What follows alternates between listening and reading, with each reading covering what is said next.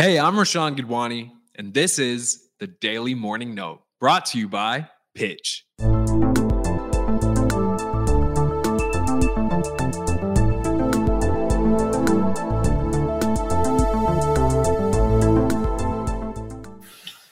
December 6th, 2021. Nice Monday today. Hope you had a nice weekend. Let us know what you got up to in the comments section.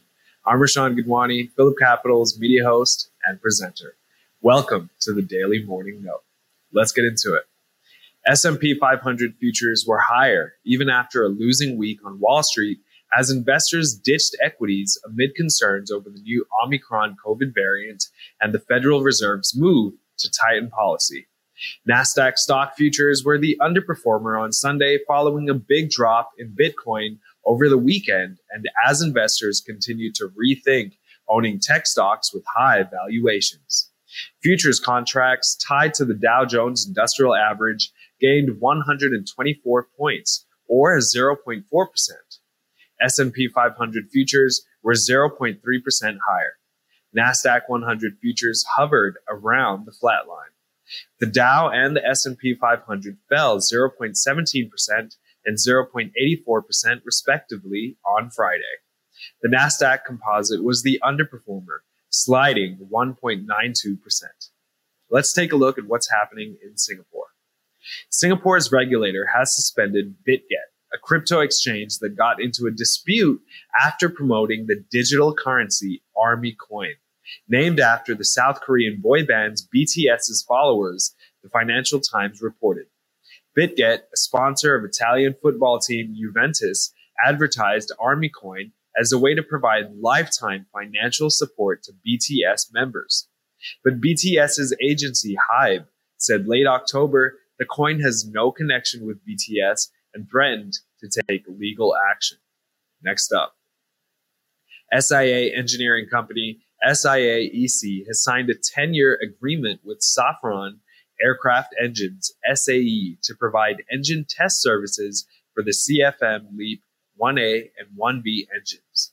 In a Bourse filing on December 4th, SIA EC said it will provide the engine test services at its engine test facility, which will be upgraded with the latest data acquisition and control system from Safran test cells. This is an expansion of SIA EC's existing engine maintenance services agreement with SAE to provide engine on-site support, quick turn, and baroscope inspection services for the CFM LEAP 1A and 1B engines. Next up, the board of QT Vascular said there may be further matters to be established or followed up on regarding the proposed new directors, including whether the new board will remain in compliance with the Code of Corporate Governance. Requisitioning shareholders Mission Well Limited and Tanzri Sariju Banui had called for an extraordinary general meeting, EGM, to be held on December 6th for shareholders to vote in Tanzri. Mission Well Director Christian Kwok Leung Yao Helison and three others, Leung Yu Tung Stanley, Zhou Jialin, and Che Yao Min, as new directors of the company. Moving on. Mobile satellite communications company Add Value Technologies on Sunday, December 5th, announced that it has secured funding for up to Singapore dollars 13.2 million from investors led by privately owned investment and development firm Economic Development Innovation Singapore, EDIS. Other investors include certain creditors and staff of Add Value, as well as all of the directors of the company.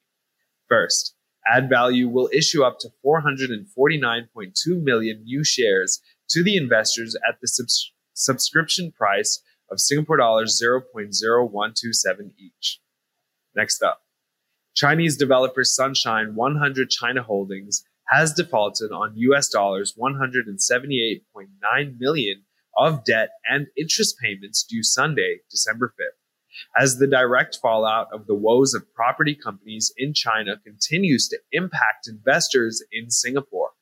Sunshine 100 was due to repay the US dollar 170 million of principal and US dollars 8.9 million of interest on its 10.5% senior notes due 2021, which is listed on the Singapore Exchange, SGX. But in a Bourse filing on December 5th, the company said it is unable to meet its debt obligations on the bonds owing to liquidity issues arising from the adverse impact of a number of factors, including the macroeconomic environment and the real estate industry. Let's take a look at what's happening in the US. Hong Kong Exchanges and Clearing, HKEX, plans to establish a representative voice in New York to market its offerings in the US amid increasing doubts over the former British colony's status as a financial hub.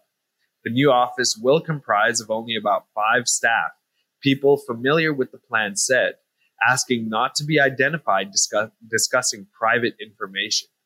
The exchange will need regulatory licenses and plans to open the office as early as next year, the people said.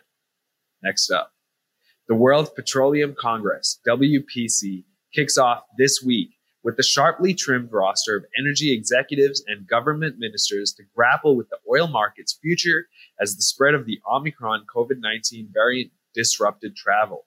This year's 4-day event, rescheduled from 2020 due to the pandemic, brings together the industry's main players about every 3 years. It was expected to feature officials from countries including Saudi Arabia, Nigeria, India, and the United States, discussing the role of new technologies and low-carbon strategies. Moving on. The number of container ships headed for the busiest U.S. port complex has risen to close to 100 under a new counting method, underscoring the magnitude of the economy-restraining logjam that the Biden administration is trying to help alleviate. The backup outside the adjacent ports of Los Angeles and Long Beach, California, involves 96 container carriers, up from 86 on November 16, when a new queuing system took effect and dozens of arriving ships stayed outside the official area to be counted, according to the Marine Exchange of Southern California. The revised measure released late Friday includes those eastbound vessels farther out in the Pacific. That's about it from me. Thank you.